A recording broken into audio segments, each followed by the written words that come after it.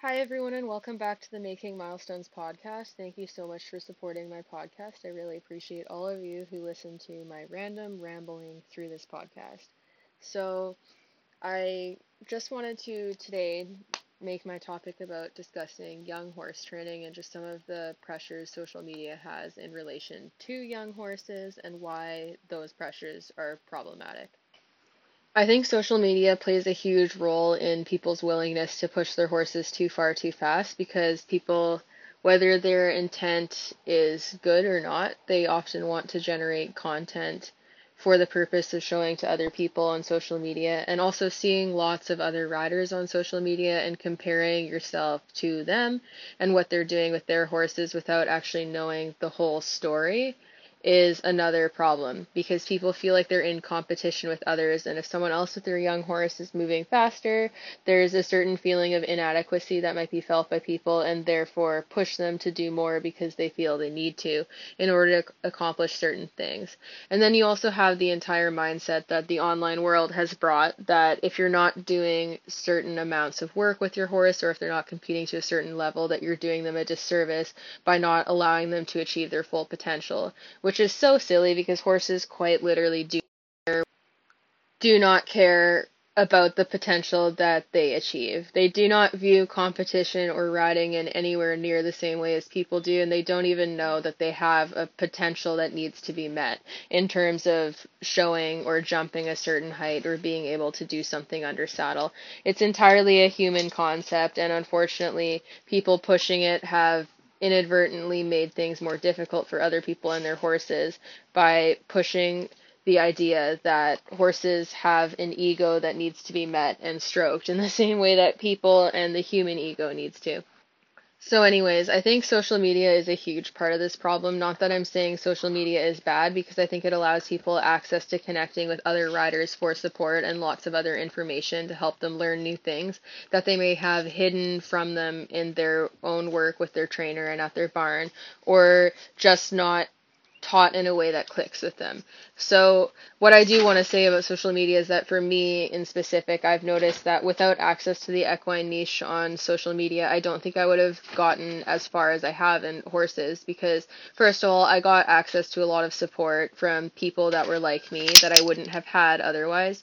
And then also, on top of that, I've had access to a lot of information in equine sciences, stuff that I never would have seen otherwise. So, prior to being on social media, how I thought about horses and what I believed to be correct was entirely related to the people who had taught me and their own personal biases, and it didn't allow me to have another outlook on these factors. So by being on social media, I have been able to learn so much more and have access to information that I think I would have either never found or found way too late in life, perhaps after I had already lost the desire to ride and be around horses and had that ruined for me.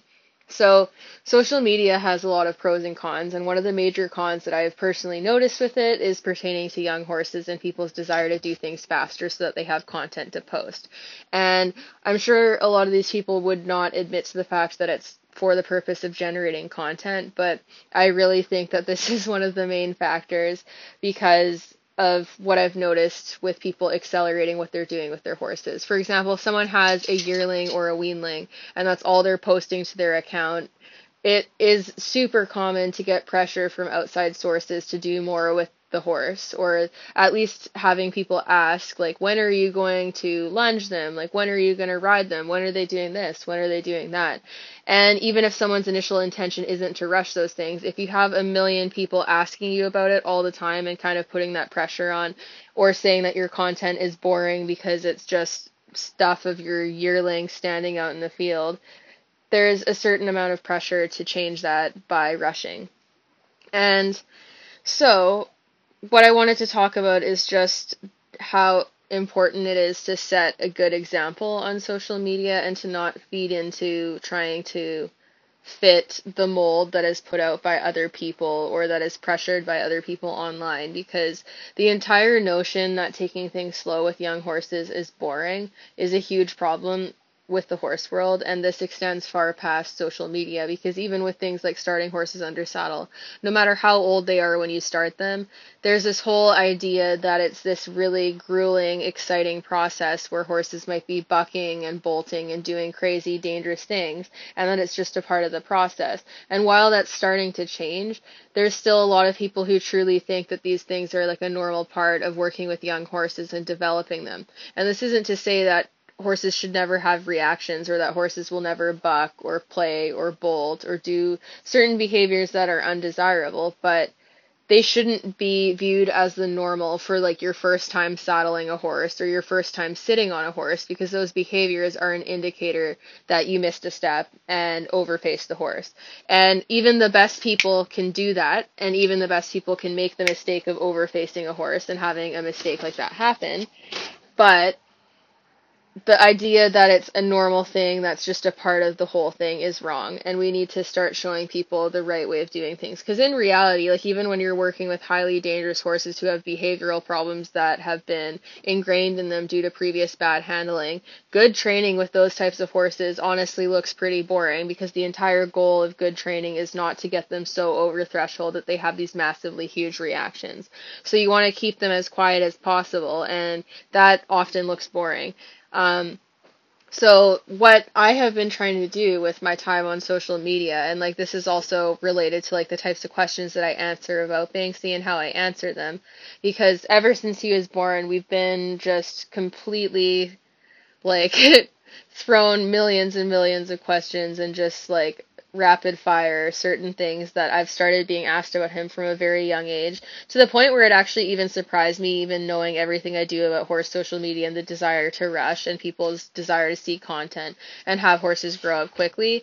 It surprised me how quickly people started asking about like if I was going to breed him in the future, and when he was going to be gelded, when he was going to be lunged, like when he would start going to shows, when he would be ridden, why I haven't saddled him yet, and so on and so forth, because a lot of these things started really early in his life. Like, honestly, I started getting asked about his ball situation and whether or not he'd be gelded within mere hours and days of him being on the ground. So he was just a baby. And the thing that I found most interesting about that in specific is the fact that if he were a filly, I don't think it would be as likely that people would start asking about breeding and like when that was going to happen, because they would be more respectful of the fact that the horse is very young and still a baby, and that breeding is nowhere even close to being discussed. So that surprised me, and then also the stuff related to like when I would be saddling him and riding and lunging him surprised me, because I had people asking like if I was gonna put a saddle on him when he was like still at his dam's side, so very, very young, and said that like they knew people who had put like light lead line saddles on their horses and that the weight doesn't hurt their back, which honestly is probably true if the saddle is light enough, but like from where I'm coming from, it's just unnecessary. And since I am trying to set an example using my following, I take all these things into account. And so I've made a real effort to not do any of these things, even if in theory it wouldn't harm him, because I don't want to set that as the normal. So he never even wore a saddle until this year as a 2-year-old, and that was a deliberate choice on my part, even though technically speaking, if I'd had an exercise saddle on him as a yearling, it wouldn't have caused any lasting damage. It's just one of those things where it's like he's a yearling, he's still like at least 2 years out being started. So what's the point in doing something that, when done properly, takes absolutely no time if the horse is well handled? And putting the saddle on him for the first time was no drama, because he'd been handled so extensively on the ground and done age-appropriate stuff to help build his confidence and his trust in me. The saddle was easy peasy. It was not a big thing to introduce to him. He was very calm about it, and it wasn't a process. Like, he's basically at the point where, in all honesty, if I really wanted to, I could probably sit on him and he wouldn't care. But the reason why I don't is because he's young, first of all, and also secondly, because he's so good. It's like, why push it and why exploit his good nature and potentially sour it by asking for too much? And I think that's something that we need to consider on social media is like, sure, if you have a good-natured horse who's naturally quiet or who has become quiet as a result of your training, sure, you could get away with doing things earlier or faster than others, but you have to consider like what's the point? Like if they're so young, like what is the point in asking for the next step super early just because they can? And I think that's something that horse people need to consider is just because you can doesn't mean that you should. Like I could get on Banksy right now with his mental state and he wouldn't care. But he is still physically immature and I have a lot of years of riding that I could do with him in the future. So why would I put those many years of riding a sound horse in jeopardy so that I can sit on him a little sooner and do stuff a little faster? Because the way I see it is like, yes, I could ride him as a 2-year-old now, and even if I did so lightly, like in theory, if you do it really lightly, it might not cause any issues. But if it does, then you're erasing a lot of years of their use in their prime when they could be doing more. So is it really worth it? No. Could I accomplish all of the skills he needs to have to prepare him as a riding horse from the ground? Yes. So with preparing him as a riding horse, a lot of that is related to groundwork. Like it might not look like I'm doing a lot with him when I'm doing like the target training stuff or just going and hanging out with him in the field, but from a very young age, like I introduced the halter in a positive way.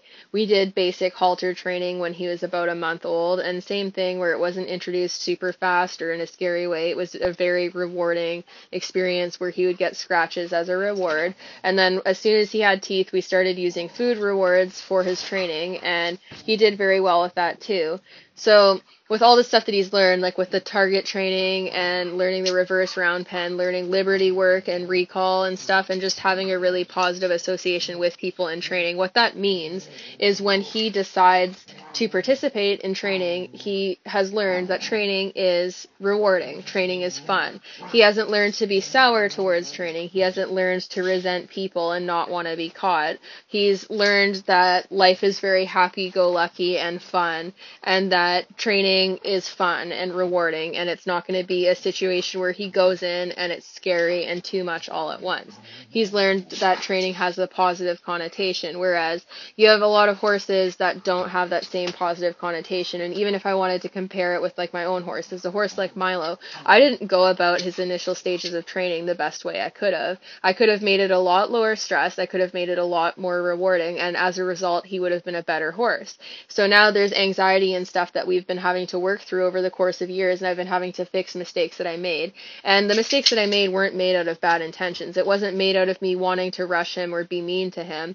I had good intentions, but I would be lying if I didn't admit that the pressures of social media and what people wanted to see and watching what other people were doing didn't play a role in how I decided to work with him. And it's sad because that rushing is the mistakes that you make in the beginning, you have to answer for later in training, and they're apparent. And if you don't make them in the first place, it's a lot easier to not make a mistake and just have a happy and well-tempered horse that is just happy to be there than it is to have a horse who has learned that a certain thing in training is scary or stressful or not rewarding enough, and then as a result they learn to resent the thing and not want to participate. So if you choose not to make mistakes in the beginning, it works out better in the long run, and it makes everything progress faster, even if the initial foundational building of that takes longer. And so with breeding Banksy, I've had this amazing opportunity of having a horse from day one and getting to control their interactions with people and their associations with training from day one, which means I get to bypass some of the negative behaviors that I had with Milo as a 2-year-old, because Banksy hasn't experienced the same level of hardship or struggle as he did from a young age, and therefore learning how to be a survivor and how to tolerate the discomfort of starving and so on and so forth. Banksy never had to deal with that stuff, so they have an entirely different outlook on life, and as a result, they're very different horses. But Banksy is still like a very extroverted, outgoing horse who has a lot of opinions about things and is very expressive in that. So with him too, he's the type of horse that would honestly be pretty easy to frustrate and have soured, because he tries so hard and he has like a sense of justice. So if someone is confusing him, he would tell you right away like, hey, I'm confused and I don't like this, and his frustration would be very apparent. So for him, keeping training fun and low key and like having short sessions and just doing things in a way where he gets something out of it, he's learned that even if I'm asking him to do something that might be difficult for him initially, or even if the training is a little bit confusing as he picks up new concepts, he has something to work for because he's going to get a reward for it. So it makes any discomfort of the not knowing a lot easier to bear, because as soon as he gets it, it's like this light bulb moment where it's like, oh, yay, like I get a reward. This is very exciting. And I kind of dropped the ball with doing that for Milo for his like beginning years, and he was like kind of the big stark change in my training and my development as a rider, because I did have to start to change how I did things. But that also meant there was this adjustment period where I was learning how to use different techniques and methods and didn't necessarily go about everything in the right way because I was experimenting with these things for the first time. And like I said, mistakes were made, and then you have to answer for them for later in training. So with sharing Banksy and his journey online, like I've wanted to be pretty passive about it and like show how boring it is to let a horse grow up appropriately, and how boring the beginning of stages of training might be, and just kind of really reiterate that a lot with regards to like his development. And it's like the same thing with the gelding thing, like the whole notion that like stallions are these terrible dangerous creatures who are super hard to manage, and that they're just going to become a difficult sex crazed beast when they hit a certain age. I find that very troubling, and that's why I've been so like low key about his being intactness, and not wanting to like necessarily advertise the fact that he's intact, or like not making it a big deal that he's intact, but showing him living his life and doing things, because I don't want people to have this notion that like a male horse is going to be inherently dangerous or difficult to handle simply because they still have their testicles. And this is something that the horse world has done. Like, we've made stallions out to be these villains, when a lot of the worst behaviors we see in stallions are due to poor handling and management, because we don't let them be horses. Banksy has lived out in a herd since day one, and if he hadn't, I can guarantee he would have been a way different horse who is much more difficult to handle, because he wouldn't be getting corrected in a herd setting or getting to play with friends and get rid of some of his excess energy that would otherwise appear in training. And with that said, he still is a baby also, so during training he might get playful sometimes, he might get distracted. He's a child. It's like working with a toddler or a kid in elementary school, and like you can't expect them to stay focused all the time and never make childlike mistakes or get silly and be a kid. So it's very much the same with horses. Just because he's big doesn't mean he's not a baby. And just because he's big doesn't mean he's physically ready to do a lot of big horse things. And I think that there's a lot of really concerning things pertaining to young horse training, like the notion that you need to do all of the things before they're too big, because once they're big, they can say no harder and it'll be more difficult to do. Even when Banksy was 6 months old, he could still overpower me if he wanted to. So rushing to do things at 6 months old or a year because he's smaller at those ages would just be a silly concept, in my opinion. And also, you've got to wonder like how ineffective your training is if it's something where you need to try to exploit the fact that they're small to have your training work, and have to throw things at them super fast at a young age to try to avoid reactions that would otherwise be more dangerous when they're bigger or put you in jeopardy more.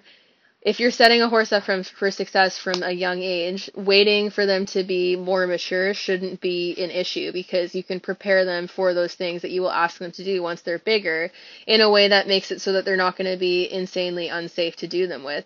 I really disagree with the notion that things need to happen at a certain age before they're too big. The only thing that I will say is that I do think there's a lot of value to handling foals young, in short stints of time, and just making them associate humans with fun, happiness, and pleasant times. But that doesn't even need to necessarily include actual structured training sessions at all. It's just about handling them and making sure that they're tame, because if you don't ever handle them or let them know that humans are nice guys, then they're going to be more difficult to have curiosity and come towards you and want to learn things and want to be around people. So that prolongs the amount of time that you have to spend working with them.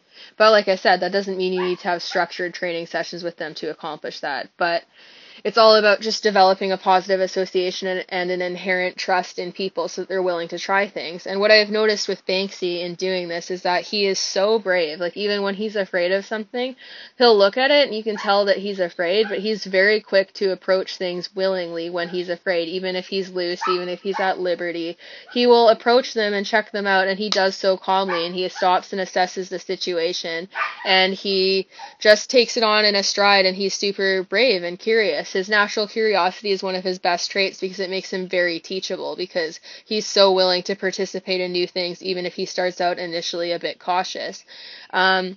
And curating that curiosity has been about making training rewarding, not overfacing him. Because if I had overfaced him, I would have taught him, hey, like, sometimes when you approach a scary thing, the scary thing is going to suddenly become big and even scarier, and the only way you'll escape the scariness is by running away from it. And by not doing that, and by keeping things low stress, and by having him follow things that he's afraid of, like if you've ever seen the YouTube video I posted of working with him on desensitization with the tarp, a lot of that was about walking away with him while dragging walking away from him while dragging the tarp. And that's just so that it gives him the choice to approach something as it retreats, and it makes it less scary to deal with. And it's made him super willing to participate, and it's made him the type of horse that is happy to go over and through obstacles even on his own accord. And for a horse that's a jumper prospect, that's super valuable, because he's going to be the type of horse that will be very easy to school over new fences, even if he's initially cautious of them, because he's just so naturally trusting and curious of people. And as he starts to do more and learn more and investigate new things, his confidence just continues to build. So that level of confidence, though, that I find, depending on the horse, people find it intimidating, because those are the types of horses that will, like, look at you and square up with you if you wrong them or if you frustrate them in training. And people don't always like that. So they want to curate this certain level of confidence and have a horse that doesn't spook and that is well desensitized, but then the level of confidence that is built with that, sometimes you'll find alarming, or they'll view it as disrespect, whereas I still want my horses to communicate with me. So I don't want to shut Banksy down or make him fear punishment of things. So I want to have him have this positive outlook, to look for me for guidance when he's confused, and to have his efforts rewarded rather than his lack of effort punished. And if he doesn't get something, I just try to ask it in a different way rather than getting louder and louder and harassing him more until I get a response, because I don't want to create that negative association with something. And I think that's very important in young horse training, and that's what I've been trying to share through posting stuff of him, because I don't want people to look at my account and be like, I would like a young horse now, and then to copy what I'm doing and have it be too much too soon for their horse, which is why I've made like a point of not doing things like lunging until now. He's a 2-year-old year. He had his first lunging session yesterday, and we did all the groundwork to prepare for lunging. So in theory, he's probably known enough to lunge for 6 months to maybe even a year. He's known enough to do it. But there's just no point in having the impact of repeated circles on young joints earlier than 2. And even now as a 2-year-old, it's not like he's going to be lunged frequently or for lengthy periods of time. It's just one of those things where it's a good skill for him to learn, because if he ever needs to undergo a lameness exam or anything, they like to see them on the lunge line. And for taking him off property, if he's ever nervous and needs to get rid of some excess nervous energy away from a person, it's a lot better to do that on a lunge line, obviously, because I don't have the same freedom to do liberty work with him off property, especially since he is a stud colt. People might not want that. So it's a good skill to learn, and it's not something that I need to drill him on or do all the time, because he knows how to do it. He gets the general concept. He was willing to try, and he was super easy to teach and very well prepared to do it. So it was super easy and low stress to do so with him, and he got a little bit excited and he'd play a little bit on the lunge line, but overall it wasn't like it was this big exciting endeavor, and that's exactly how it should be.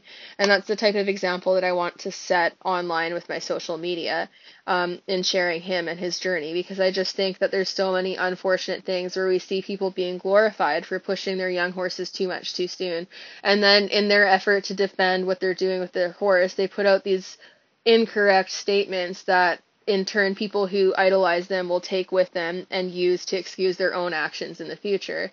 And I see this with people who started lunging their yearlings or weanlings, and I do understand in the stock horse world, since they have lunge line classes, this is more normalized, but we know that repetitive circles on young joints is hard on the joints. It puts more torque on the joints, and it can cause injury over time. So the vast majority of vets will recommend that you don't work young horses excessively on circles, especially when they're less than 3 years old. And even as a 3-year-old, you don't want to be working on tiny little circles and lunging the crap out of them for extremely lengthy periods of time. So we know this, but then people will be posting these videos of them working with their yearlings or weanlings and throwing a lot at them all in one session and lunging them for lengthy periods of time, or lunging them repeatedly over large courses of time on like a regular training program basis. We see people sharing their youngsters that are 2 and under and in like pretty frequent training programs where they're getting taken out and worked with for half an hour plus sessions almost on a daily occurrence, and having people normalize this and say that they need it to be a respectful horse or to learn how to do certain things. And for people who've never seen the process and aren't familiar with the process of working with young horses and like how young horses grow and how certain things impact their growing bodies, they're not going to know the wrongs with this. And the people who are doing the too much too soon stuff aren't going to admit to the wrongs of it, because it would mean criticizing themselves. Um, and it just sets a really bad precedent, in my opinion. And I don't think that any of the people who are doing these rushing type training methods, I don't think they're poorly intentioned. I do think that they're well intentioned. They want the best for their horse, but there's a certain desire to move faster. And like I fell prey to it to a certain extent with Milo as well, because when he was my only riding horse and I didn't have my training business and I wasn't busy riding lots of other horses, there was more pressure to do more with him because I didn't have other horses to ride. So I understand that that plays a role as well. And now that I know more and I've done more and I've had so many more years to learn patience and to develop better methods, I would have changed how I handled him. But at that point in my training and knowledge base as an equestrian, I wasn't at the point where I could have done it at the time. And I understand that. And I think that a lot of the people that we see online aren't at the point where they're ready to reckon with the mistakes that they've made or answer to how fast they're moving with a young horse, because they're just not at that stage in their development as a rider. And some people never will hit that stage, because there's some people that just never want to admit that they were wrong, or never want to acknowledge certain aspects of science for horse training and biomechanics and how they're handling a horse might negatively impact them. And that's sad, but what I will say is that even a lot of the people making these mistakes, I think that they're going to learn and grow as people over the next many years, and they probably won't do things the same way that they're doing now in the future. And that's also why I don't think that this is like a reason to slam people and try to criticize and degrade them and be super harsh on them, because people definitely were that way with me, and like a lot of them might have been right in their concerns and what they were saying, but it doesn't make it more justified. And being rude didn't help me learn any faster. In fact, if anything, it prolonged my growth as a rider. And even with that, like I had people who thought I moved too fast with Milo, but even with him and with how slowly I went with him, because as a 4-year-old, he didn't really jump more than 2 foot or 2'3". I had people pointing out how much he used to over jump and say like, oh, he needs bigger jumps. Like other 4-year-olds are jumping 3'6" in the 4-year-old classes. You're holding your horse back. He can move up faster. And I had people that actually said stuff like that, and that's crazy, because they're trying to shame me for moving too slow. Your horse is never going to be harmed from moving too slow, especially when they're young and developing, but moving too fast can cause lasting harm both physically and mentally. So I find it wild that we often see people being more heavily criticized for not letting their horses meet their perceived potential than we do for people who are pushing them way too hard as youngsters. And we see the pushing way too hard happening all the time. Like the lunging yearlings is the tip of the iceberg. I've seen people lunging weanlings. I've seen weanlings being saddled, and they might be saddled in exercise saddles or lead line saddles that are very light. So in theory, they're not heavy enough to do damage to the back, but it's just one of those things where it's like, why are you over facing an actual like toddler? It's like going to a preschool and asking a toddler to do calculus because in 10 years from now or 15 years from now, they might need to know it. And it's a ridiculous concept, because just because you can start them young doesn't mean they're going to be mentally ready to take it in or physically ready to do it. And starting it too young and having high demands like that too young can have negative repercussions. Um, so yeah, I've seen a lot of it with like youngsters that people have bred, or they'll buy youngsters and they'll want to move them along really fast, and they'll be starting them in like regular training programs, or even like one-off occurrences where you see people will have like they'll post their training sessions with their youngsters that are 2 years or younger, and they'll be really long training sessions. Like we're talking like half an hour or longer, and that's just the footage that was edited and posted, which means the odds of the session being 40 minutes plus are pretty high because there's lapses in training that would be cut out, or there'd be parts that they wouldn't want to feature online. So what that means is that these youngsters are being asked to work for extended periods of time. And I think one thing that also needs to be considered is like a horse that's 2 years old, 1 years old, or a weanling, their capacity to focus is greatly diminished. So like a weanling could focus and maybe give you a good training session like at an age appropriate level for like 10, maybe 15 minutes maximum with breaks. And a yearling might be able to offer that more easily because they're older and they're going to be more easy to focus and their brain is more developed. And a 2-year-old would have an even easier time of offering that. But the point is that at those ages, their development is happening so quickly and they're so underdeveloped at those ages compared to where they will be as an adult that under no circumstances should they ever be able to be expected to have the same level of focus and to have so many things thrown at them as a much older horse could. You're way better off having like little 5 to 10 minute sessions with them and doing them like every day if you decide to, than you are to have like 4 40-minute sessions a week or 3 40-minute sessions a week or a 40-minute session at all, basically. Especially when you're asking for like high levels of focus work or difficult tasks in terms of desensitizing them to stuff. There's a huge difference between like ponying, like what I did with Banksy, ponying him down trails. He was technically out for about half an hour as a yearling typically. But he was just walking places. He was just going places and following his buddy. He was allowed to look around. He was allowed to stop for grass. And he wasn't being asked to behave in a very structured manner for extended periods of time or to be learning lots of new skills all at once in one session. And with that said, like when I did take him out, it's not like he was ever doing full scale trail rides. Like when Banksy came, we would plan to do small ones. So he would never even do the full trail circuit at any of the local parks. It's very much about just getting him out and exposed. And I'm sure some people would disagree with me doing that as a yearling as well. But the point is that like we often forget, because horses are such large animals, we forget like how mentally immature they are at certain stages of growth, and we ask too much of them very commonly, especially since there are so many incentives to encourage people to move too fast too soon, like the young horse classes and the futurities and all that jazz. Something being offered in a show doesn't mean it's ethical. In fact, I would argue that shows have a higher instance of inethicality, and it's justified on the basis of, oh, the show allows this. They wouldn't allow something if it were unethical. But all of the equipment we see being used in the arenas, like the show jumping arena, and what is allowed in there shows us that ethicality isn't the forefront of concerns for show organizations. It's very much about money and like what will appease the people that are giving them all of their money. And the fact of the matter is, like the young horse classes, the heights they have set for them, they're not in the best interest of the young horses. You could give a 4-year-old a positive experience at a show and get them out and learning how to jump and developing as a competition horse without jumping them 3-6, especially within their first season, especially when you consider the fact that warm bloods are typically born later in the year than most thoroughbreds are. So when the young horse classes are starting in April or May, a lot of those horses are either literally just 4 or not even turned 4 yet. And in order to prepare to go show 3-3 or 3-6 at a show, they would need to be jumping as a 3-year-old. That's not in their best interest as a future athlete.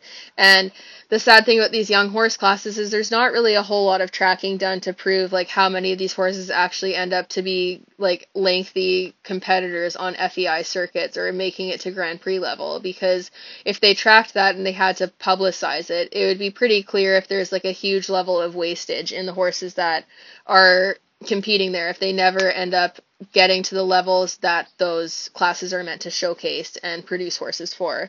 And I think that's really important, and why we need these statistics to be publicized, so that there's some level of accountability for people that do them or for the organizations that are pushing these things.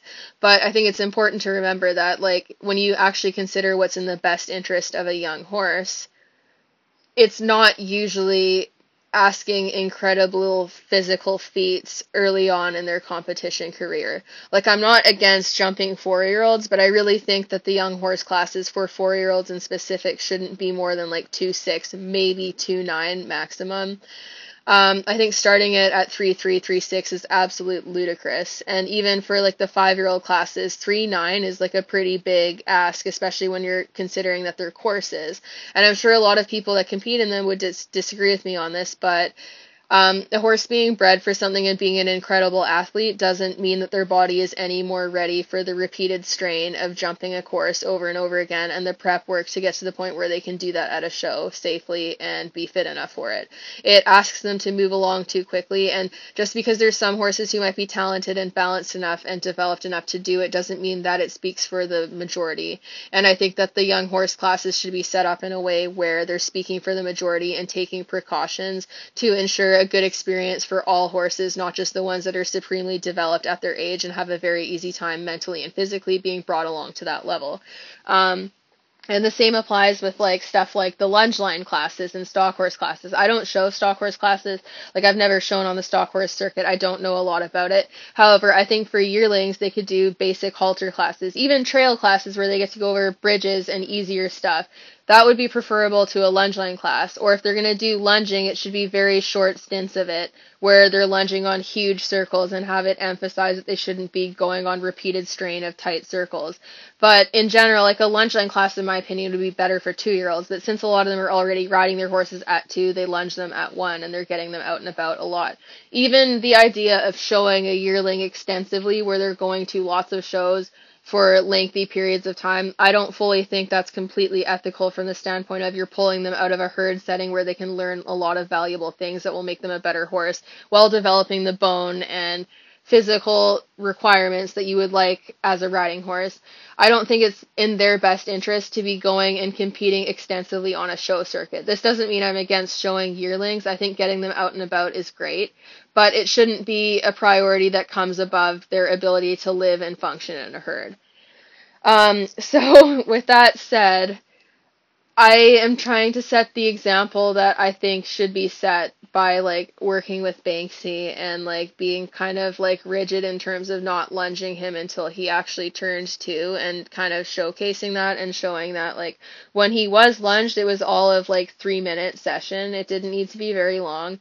Honestly, with young horses, less is often more. And what you'll find is even in these short sessions, if they get a few repeated attempts that are good and you cut it off short like then, the next time you work with them, they usually take time to think and latent learn, and then they're even better the next time. So the notion that we need to be putting all these hours into working with horses or work for them for lengthy periods of time for it to be valuable is so wrong. 15-minute sessions for a youngster are plenty. Even 5-minute sessions, like you can fit it into the end of your day where you just take them out and play with them for a little bit. That's all fine and dandy. They don't need to be going out for extended periods of time and in hardcore, rigid training programs. And then we even have stuff like where this also plays into people rushing their youngsters. Like on TikTok, it's really bad with seeing people hard tying their horses and then posting videos where they're essentially laughing at them violently pulling back while being tied and saying that this is how you create a horse that ties well.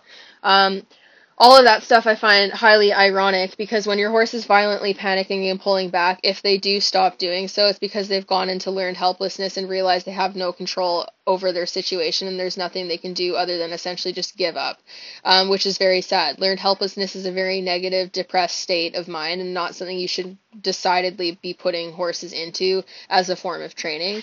On top of that, with the whole tying and teaching young horses to tie, I think something that a lot of people forget is that as flight animals, horses naturally fear being trapped.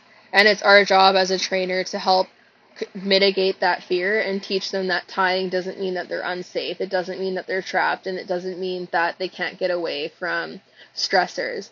We should be considerate of their fact that they're a flight animal, especially with youngsters. Like, I find it so horrendously disgusting that there's so many videos of like weanlings and even foals before they've even been weaned being hard tied. and pulling back in non-breakaway halters, oftentimes in rope halters, which amplifies all of the pressure that they are putting on themselves. And one of the most concerning things about this is the fact that when you have that happening with a horse that's very much underdeveloped, the connection between their spine and their skull, that is like one of the last things to fuse in terms of growth. It's one of the last parts of the spine to fuse. Guess where all of the pressure is going to go when they're pulling back from being tied? Right there where the spine connects to their pole and their skull.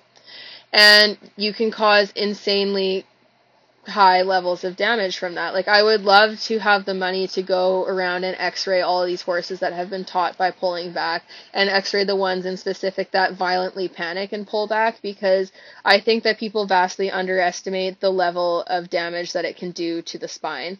And I think it's really silly to take that risk of potentially permanently damaging your horse's spine and therefore creating pain behaviors that might come out in training, or general stiffness and lack of suppleness because of the damage that they've done to their neck, for something so stupidly lazy and selfish. Because standing there and watching them pull back, that's not training, that's being lazy. Training involves your involvement with the horse.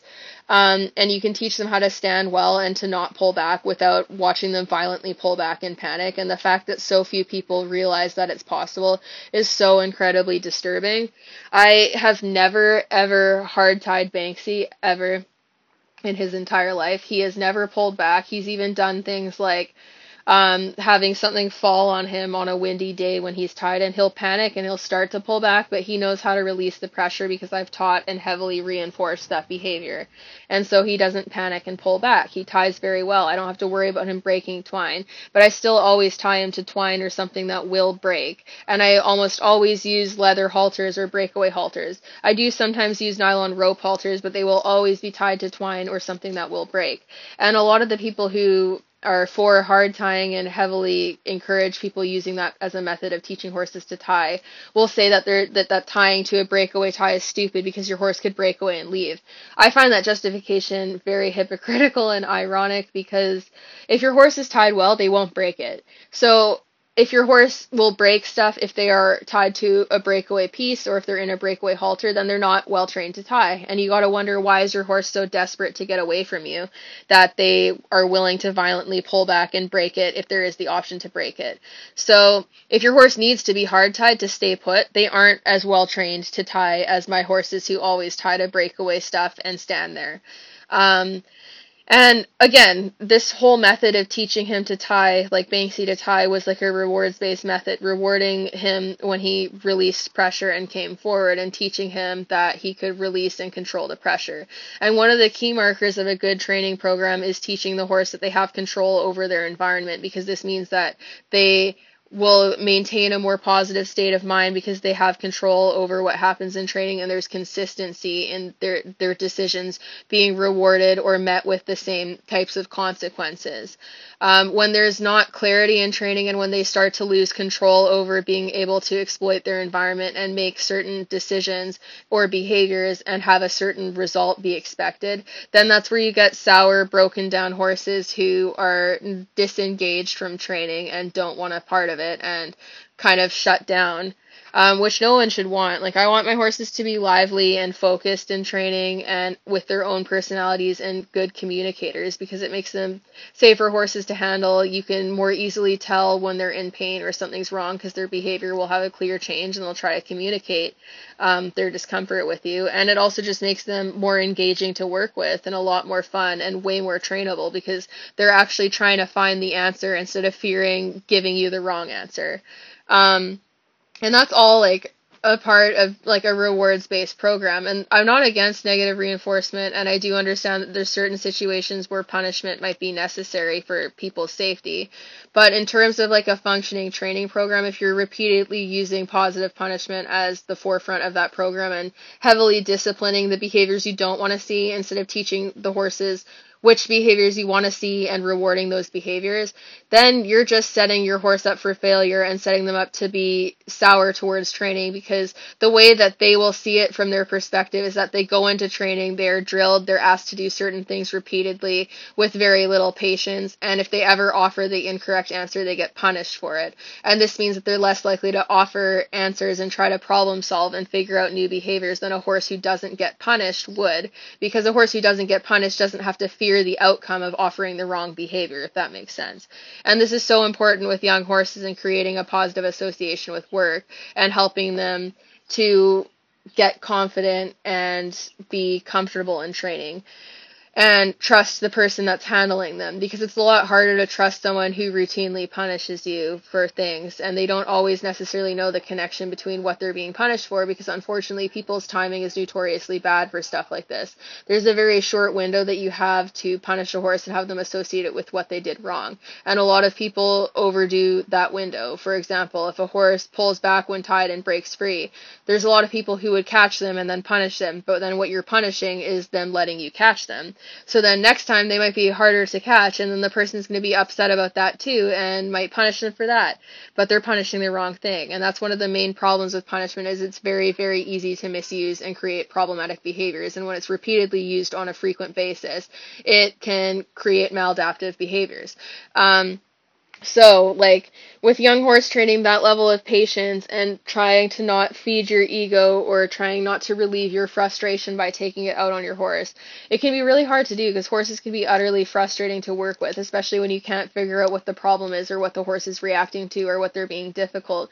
But it's your job as the rider and trainer and the expert in terms of what you're teaching the horse. Like, the horse isn't the expert on how to be a riding horse. You're the one that wants to teach it how to be a riding horse and how to function in a human-led society. So it is your job to teach in a way that they understand and that helps them learn to be the horse that you want them to be. And taking out your frustration on the horse with that in mind isn't fair, because the horse never asked to be a riding horse. The horse never asked to be a show horse. The horse never asked to partake in training in the way that you're asking them. So if you're going to request their attendance in training, it is your job to make it clear and rewarding for them and try to make it as low stress as possible. And that's what I'm really trying to do with Banksy. So my end goal with him is that since I've had him for so long and we've done so much stuff at Liberty and we've been heavily reinforcing behaviors that will lend themselves well to him when he's eventually under saddle, is my hope is that I'll be able to start him under saddle tackless. And I've been teaching him all the cues for like neck ropes and stuff, and just like voice commands for doing certain things, and just a lot of the Liberty work. It crosses over well enough that when he is eventually under saddle, it has already taught him a lot of important concepts that will help him be a better riding horse. So with this in mind, my goal to do so is to show how important structured groundwork is for young horses and how important making it rewarding is. Because keep in mind, if I'd heavily punished him or made training not fun, if I get on him for the first time tackless, he can just decide to leave and not have to do anything and not participate. But for a horse who has been rewarded for finding the right answer and wants to participate in training, it's going to be something that's a lot more new and exciting and that they're going to get rewarded for. So they'll have a completely different attitude towards it than a horse who's been soured or confused in training. And whether or not that works out is going to be seen in the future, because obviously it's not something I'm going to do if he's not ready for it or if he's not prepared or if it won't be safe. But it's just something that I think would be really cool to do. And of course, I'll be filming and vlogging the process of that as well. But the reason I want to do it is to, like, especially since he's still intact now, who knows if he'll be intact when that happens. I just want to show people that, like, you can use food as a reinforcer for horses who are intact. And it doesn't mean that they're going to become mouthy or terrible or pushy or rude or disrespectful or whatever descriptor people try to connect to that. I want to show people that even with stallions, you can use food as a reinforcer and still have it work out. And with young horses, you can use food frequently in training and still have them become amazing horses. And then when I do eventually start them under saddle, I want to show the process of that and show people that it doesn't need to be this big, exciting thing where the horse is reacting negatively and having a bad experience. And that's kind of my whole goal with Banksy as well. Like, I want him to be the type of horse that you can basically do anything with and that is always game to try new things and is really soft and hasn't known hard hands or hard treatment and doesn't get like stressy or overbent in training or feel trapped in training from certain gadgets and equipment. I want him to have that really positive classical start towards that. And with Milo, I tried to do it to an extent because he's never worn draw reins or anything of the sort. He's never been in a bit harsher than a snaffle, or he wore a leather bevel bit once and not again because he doesn't need it. So with him, like, I tried to do it by not putting him in harsh equipment, and like he's never going to wear like a gag bit or anything like that, or a twisted wire snaffle or anything like that. Like, he's just not going to do that. And with Banksy, I really want to do the same thing because I think it's really important in creating softness. Like, the equipment your horse needs, in quotations, is more of a result of what you as a rider need to work with them than anything else. So even when I'm like using chains on new horses, if they're being difficult to handle when they're first settling in, it's not the horse who needs the chain so much as me needing it for my safety to handle them in that instance. But at its core, something like that is a band-aid for a behavior, and it's using extra pressure or something else to essentially coerce the types of behaviors you want to see, rather than actually teaching the horse what to do. It's using force to kind of manhandle them into doing something. And this isn't to say that that's always bad, because I think people need to do what they need to do to stay safe, but it's a band-aid, and there should be a focus to try to mitigate the types of behaviors that are necessitating harsher equipment, rather than just using the equipment forevermore as a band-aid to try to fix it. Like, for example, Banksy has never worn a chain. I do use a rope halter on him, which is obviously a more harsh form of halter, but I find that they're really good for training in because it makes the facial aids a lot more clear and direct than a flat halter will do, because it'll go across such a large portion of the face and it's not as clear. And I also start my horses in rope halters quickly, so learning how to do groundwork in a rope halter is important. But with that said, like, he's not worn a chain, he hasn't needed one, and if he was ever being so dangerous that I needed to borrow one from someone to put one on, I would, but the goal is to avoid that ever being a need. And I think that's something important to acknowledge as riders and trainers, is that the equipment a horse needs is more of a statement on their previous handling and their state of mind, and generally their management as well, because a horse who's not turned out and doesn't get to have friends in a herd is going to be a lot more socially inept and have a lot more energy that needs to be worked through than a horse that gets to go out all day. But so often, despite the general consensus of the horse world being never blame the horse, we often do blame the horse, whether we admit to it or not, because we blame them for the need of certain equipment. We blame them for how they react and say, like, oh, this is just like a hot, quirky horse, without factoring in that perhaps they are that way because they don't get enough turnout.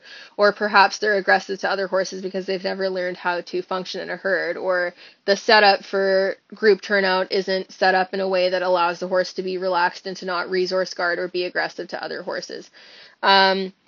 So we often pawn off the responsibility for the behavior or for the need for certain equipment onto the horse, while saying that we never blame the horse, but then we blame the horse for what equipment they need or how they need to be handled, ironically.